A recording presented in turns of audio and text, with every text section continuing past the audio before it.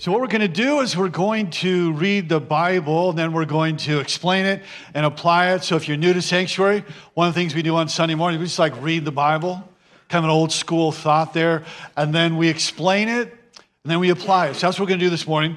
So we're going to be looking at Romans chapter 12, verse 1 and 2. And I'm going to read verse 1, then you're going to read a different translation of verse 1 also. I'll read verse 2, the NIV, New International Translation, then you're going to read, again, the same verse, verse 2, in the New Living Translation. So if you would stand to your feet if you're able, I'm going to read. This is inspired by God, breathed by God, through the Apostle Paul, says in Romans chapter 12, verse 1, "Therefore I urge you, brothers and sisters, in view of God's mercy, to offer your bodies as a living sacrifice, holy and pleasing to God. This is your true and proper worship. And do not conform to the pattern of this world, but be transformed by the renewing of your mind. Then you'll be able to test and approve what God's will is, his good and pleasing and perfect will." And Father, thank you that we're here. Thank you for everyone that's gathered and those gathered online. Thank you that your word it's living and it's powerful. There's nothing like it in all the earth. And so, Father, thank you that we can hear the voice of God through the word of God. Thank you that you are an awesome Savior. There's no one like you that's loved us with an everlasting, unstoppable, magnificent love. Thank you that you gave your life for us. And Father, as we turn to your word, I pray that you would attune our hearts and our eyes and our minds and enlighten our understanding. Help me to be clear. Help me to be concise and to the point. And so bless the hearing of your word. May it impact our lives and accomplish the purpose whereunto it's sent. In Jesus' name, amen. So the title of the message is A New You in 2022. This is a call really to give yourself over to God. It's a call really to consecration. And so if you notice on the screen here, the first word that we read is therefore. And you wonder, why is the word there? What is the purpose of the therefore? Well, it's a connecting word. It's a word that marries what has been said in 11 chapters of teaching and doctrine and theology, marries that to what is going to be in the next 5 chapters of practicality. So you can see, here's how you practically live out all that doctrine and theology and teaching there. And here's how you now put it into practice. So it's a transitional chapter here. So it's marrying then all of the instruction of the past chapters to all the application of the next ones. Therefore, we're being challenged now to live this out. That you're marrying all the learning now to all the living. You're marrying all of that belief system into your behavior, all of the doctrine into doing. And so let me say this, if you're a Christ follower, there's got to be a therefore in your life. There has got to be a therefore in your life where you just don't come and hear it and go back to your life as if nothing happened. And that's essentially what Paul is saying here, that there needs to be a therefore, that what you know comes to expression in what you do, how you live. You see, therefore, we all have all of these therefores in our life. All that you've learned in your life. Maybe you've been at church, maybe you're new. Maybe you've been a year or two. But you've acquired all of this learning, and now how are you going to live that out? It's absolutely transformative when you live it out, and that's what we're going to talk about. So I'm going to talk about the motivation for a new you. He says this, as you read, look on the screen or in your Bibles. I urge you. In other words, I plead with you. I'm appealing to you. I'm begging you. It's a very strong word, saying I'm calling upon you. Upon who? Upon the brothers and sisters, that is the community of Christ followers assembled there in Rome. It's timeless and it's for us also. So he's calling us here today the same thing. If you're new to church, it's a great time to be here because you're going to learn about what it would look like if you were to become a Christ follower. I urge you then, I'm summoning you and pleading you, calling you and begging you because you've experienced the mercies of God. So the motivation for a new you is the mercies of God. So Paul appeals to them by the mercies of God that you have in Christ Jesus. So what are the mercies of God? What's that talking about? So when you think about that, you think about that God has been merciful to you, and everything that you have in your life is because of God's mercy as a Christ follower. And so, in other words, the mercy of God came to expression, God sending his son. And you are right with God because of that, to rescue you from your sin. He's awakened you by the Holy Spirit and called you to himself here, called you to faith. And so you have mercy of God, that God, the Bible says in Romans, that God is for you and not against you. That you're adopted as sons and daughters of Christ. It says in Romans chapter 8, there is nothing that can separate us from the love of Christ, the love of God in Christ there. Shall tribulation or persecution or peril? He says, no. In all of these things, I'm persuaded that none of this can separate us from God's love. That is the mercy of God. Romans chapter 8, verse 1. There's therefore now no condemnation to those that live in Christ Jesus. So Romans 5:1, having been justified by faith, we have peace with God.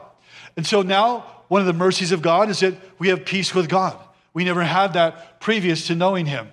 And so there's still amazing grace. For by grace you're saved through faith. An everlasting hope. He is for all times our everlasting hope. These are the mercies of God's friend. There's the power of the resurrection. The same power that raised Christ from the dead now dwells in you. You're indwelt by the Holy Spirit. And the Holy Spirit shall come upon you, and you're given the power to be his witness. So all of this that is given to you, the mercies of God, he says, in light of all that, now what are you supposed to do with that? And let me just say that the greater you understand what God has done for you, the greater will be your response. You'll want to respond to that. So it says, therefore I urge you, brothers and sisters, because of the staggering, amazing, lavishly poured out upon you mercies of God, here's what you're going to do. So here's the manner or the pathway for a new you.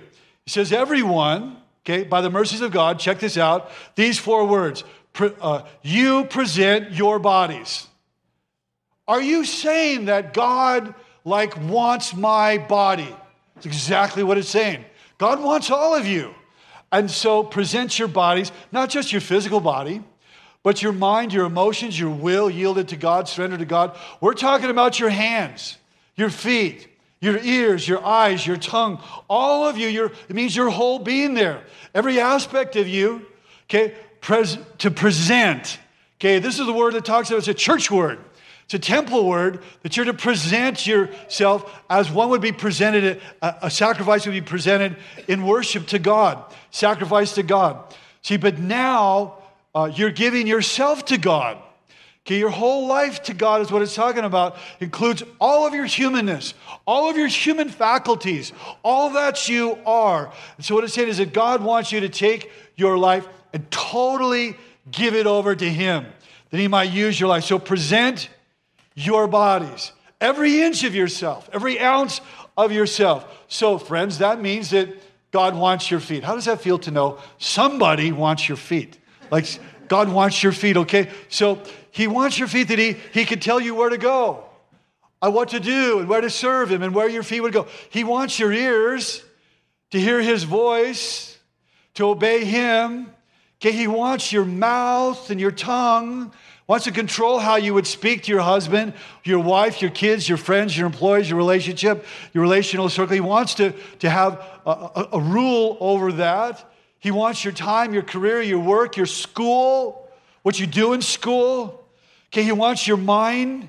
He wants you to be able to filter things through a mind that has been redeemed by God, and to make room for, react to the encroachment of the world's agenda that is in its ideologies, trying to shape and control and tell you how to think.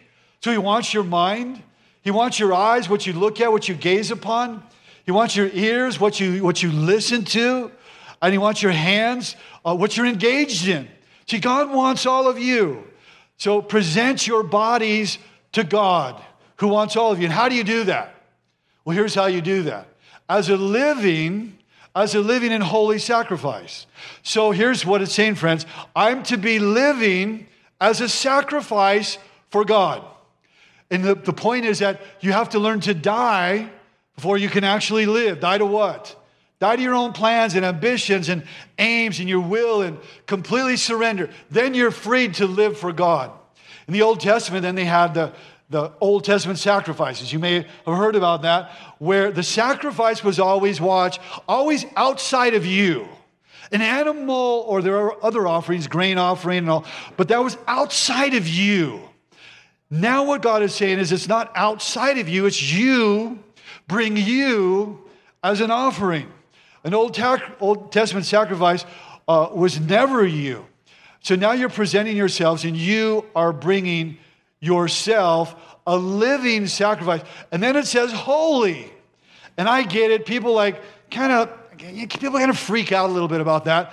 And they get intimidated by that. They react to that. Holy, I could never be holy. Friends, it's hagios in the original language, which means set apart. It just means that you become a follower of Christ, you are set apart. Set apart from what? Set apart from all the emptiness seen. Set apart to what? Set apart to God's direction. Set apart to God's leading your life there, His purpose.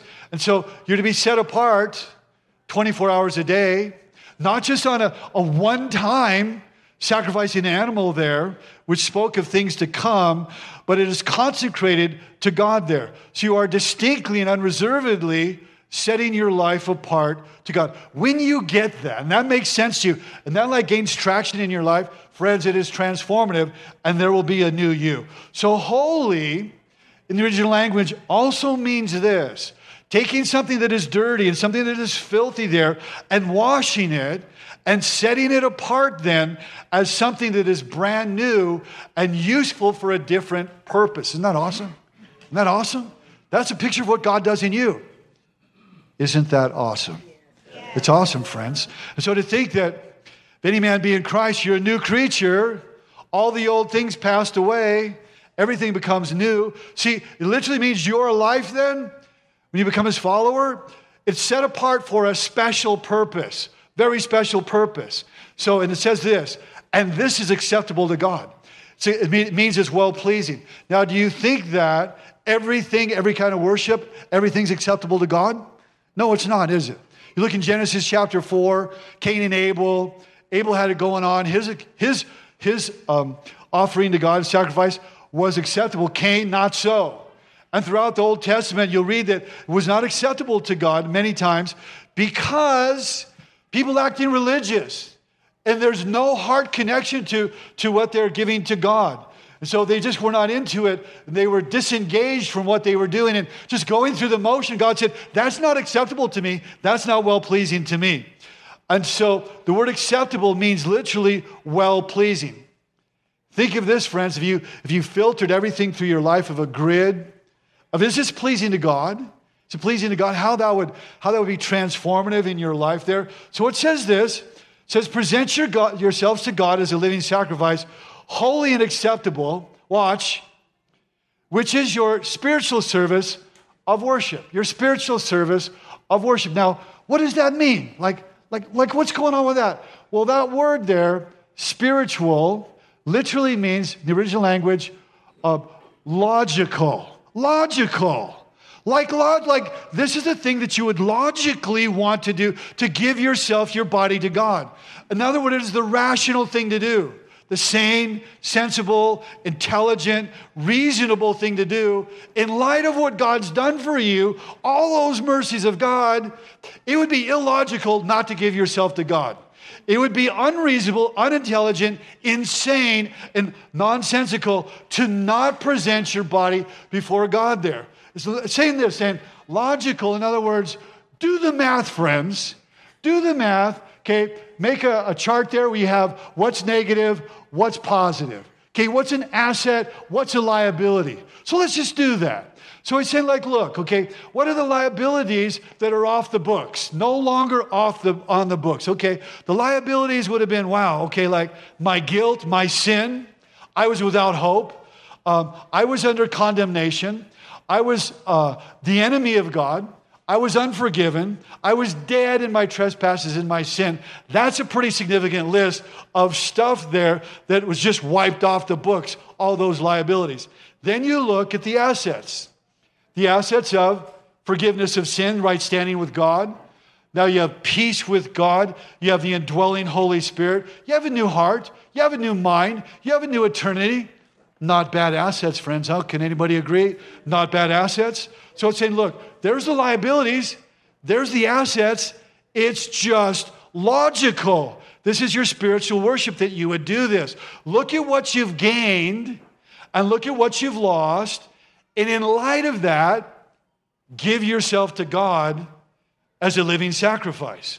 I mean, it's just intelligent. It's just a smart thing to do. Not to do that is like brainless. It's like not thinking in light of what God's done for me. Not to respond back to that. So we talked about the motivation, giving your life to God. We've talked about the manner. Now we're going to talk about the mind of a new you. Watch what it says. And don't be conformed to this world. So what does it mean to be conformed? You know what it means there? Where you just kind of comply, where you go along with, where you follow, where you adhere, where you defer to, where you drink in mindlessly, just complying with the world. And we're going to talk about that. So what he's saying is this. Literally, don't be squeezed into the mold of the world. In this context, the values of the Roman Empire. Saying the culture, don't be squeezed into the culture and its thinking there. Don't be conformed to the world system there that places great external and literally systematic pressure on you to conform. Isn't that true today? Either you conform or what? You're canceled. You conform or you're canceled. It's systematic, friends. What is happening in America today literally means this. When it says conform, it means to take a die and stamp metal. It's like that's what they want to do there. An outward conforming, squeezed into the mold of the world. So he says, don't be conformed to the world. In other words, letting the world push you around, telling you what to think, and they hate it. They can't stand it when you don't think what they want you to think. So what does it look like not to be conformed? Literally to resist the lure of trying to pull you back into systems of thinking that you've been rescued from and saved from. Literally it means don't be conformed. Paul says shun the pressure. Make choices. Take a stand. So what is the world? It's not just like the planet. It's not talking just about that. It's talking about the evil world systems, talking about that tells you how to think and tells you what your values should be and your opinions and your aims, your aspirations, the agenda that you need to follow, the perspective you need to have, the mindset you need to have. So that's what they're telling you to do today and then. Ephesians chapter 2, verse 2 summarizes this when it says this. You once walked, you being the community of Christ followers in Ephesus and Greece, or you being online watching, or you being here this morning, says, what you once used to do, you once walked. In other words, that was your lifestyle there, according to or dominated by the course, or that is the spirit of the age, okay, of this world. That's the values and telling you the things that you should be doing. The world seeking to influence you. The world, friends, seeking to control you. And exerts great pressure from without to get you to do that. And so what he's saying here, Paul's saying, to stop being continually informed, assuming that that process was going on. He says, stop being conformed and be transformed. No more conformity, but be transformed. The next verse, verse 12 says, but be transformed. Now, how are you transformed? In your mind, the control center, be transformed in your mind there. And it's present tense. It's present tense, ongoing, continual, non-stopping, being transformed. 24/7 being transformed. That's where we get our word metamorphosis from.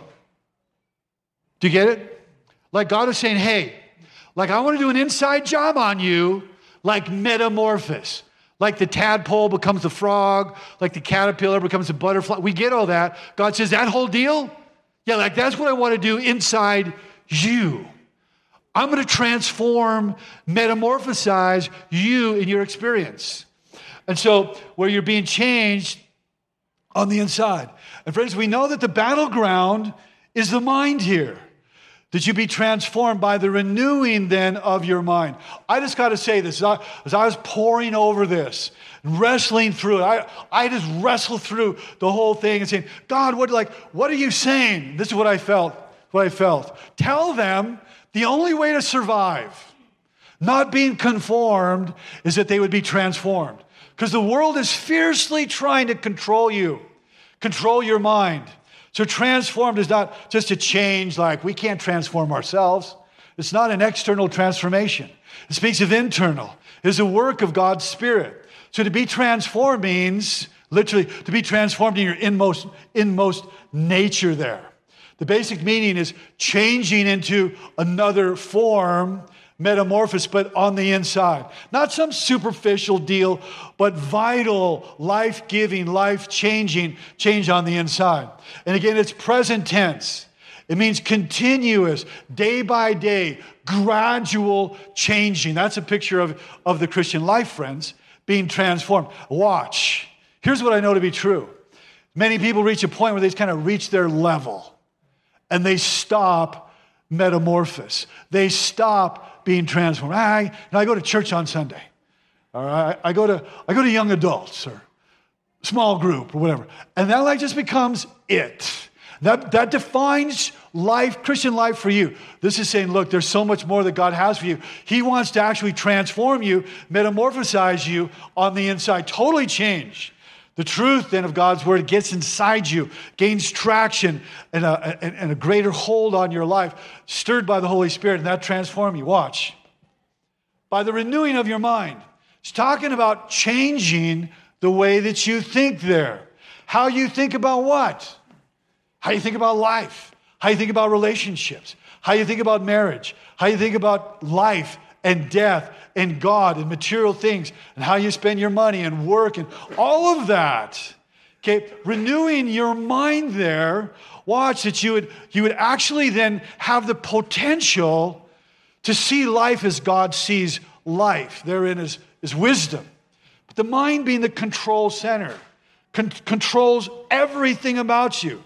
Your attitudes, your actions, your thoughts, your feelings, your choices, your directives there, everything controlled by the mind. So the Bible says that God wants to renew the real you, your mind there. I think one of the ways you say, well, how do we do that? I think one of the ways you want to jumpstart that. If you want to jumpstart that, we talked about it 2 or 3 weeks ago, where we talked about Scripture and memorizing Scripture. It's not that hard to do, and I know you can do it. We actually did it a couple weeks ago together. But so you memorize it, like the Bible says of David. David said, thy word, like I took your word and it just wasn't out there, but thy word, I put it in here, thy word that I have hid in my heart. And the result of that is that, God, as I do that, I'm not going to be a lifestyle of sinning against you. It's transformative there. And so the renewed mind allows you to see life as God sees it. Here's what I think. Okay, in the beginning, God created the heavens and the earth. He created man, and he said, let us create man in our image. But then the world says, and sin entered the world, and the world says, no, none of this God stuff. No, none of this, created in God's image. No, we're going to redo that. We're going to stamp a different thinking on them, and we're going to get them to conform to our image, to the world's image. And then Jesus comes on a mission of redemption, and he says, no, I will transform you by the renewing of your mind. Oh, it's so great, friends. Renewing literally means renovation. We all get that. Renovation. You renovate your house. You renovate a car there. It's the renovation of the mind there. And it's through the word, okay? It's the renewed mind then that resists conformity to the world and allows itself to be transformed. Talked a few weeks ago about our relationship to Scripture.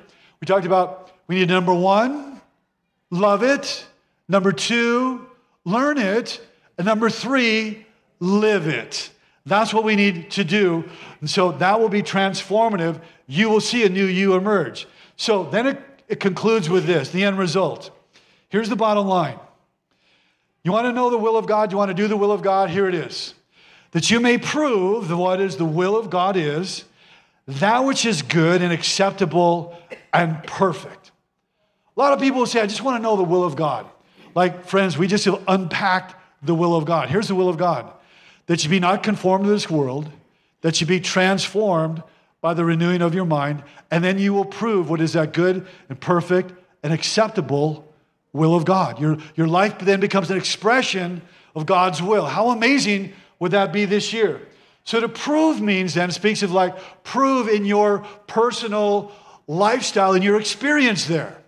The renewal of the mind is necessary then for the purpose of proving what the will of God is. Secondly, it says it's acceptable, which means it is well-pleasing, literally, to have a transformed mind. And then it says that it's good.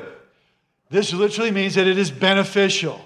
It's beneficial for your life, the will of God. Like, it's not going to be drudgery. Your best life is the will of God for your life. I remember one time, I was on my first mission trip in the jungles of Mexico. And Dr. John Hall, a surgeon from Shreveport, Louisiana, was giving our assignments. And he said, I need a couple guys that are like really in shape. And I looked around, and I was in shape back then, okay? Maybe not so much now, but I was in shape then.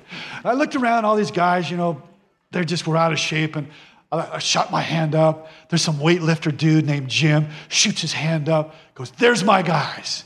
He goes, I'm going to send you into the most dangerous place in all of the jungles. And I thought, can I decommit?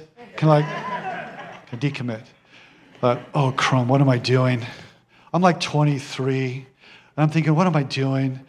The beginning of my career is going to be the end of my career. He said, there was a price tag for my head. Where I'm sending you, they had to float me down the river at night because they wanted to kill me. There's communist guerrillas in the jungle. They will have guns, and that's where I'm sending you. What did I sign up for? And then he said this. He said, but the safest place to be is in the will of God. And you are going to be in God's will, and you'll be okay. And I took that and I ran with it. We were okay, and I saw communist guerrillas, and it was a little freaky, but we were okay. We were okay. But what he's saying here is like, look, here's how you can do the will of God. The will of God is good. The will of God is well-pleasing to God. And it's perfect. It means it's complete. It's whole. It's lacking in nothing. So if you say yes to God's will, think of it. Your life will be lacking in nothing. Friends, if we do this, what we talked about here, this is how you can experience a new you, a transformative work of God's Spirit. So if you want to know God's will, present your bodies, don't conform, surrender your life to Him. Don't let the world shove you into its mold there, but be transformed by the renewing of your mind. This you might prove what is a good and perfect and acceptable will of God. And friends, this is the word of the Lord. This is the word of the Lord. Let's stand to our feet as we worship.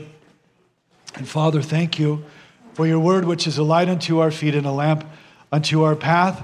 And we pray, accomplish the purpose that you have for us that have gathered here in Cala Mesa and online. And Father, I pray that we would continue to hear your voice through your word, even after we leave here, that we continue to hear your voice through your word. In Jesus' name, amen.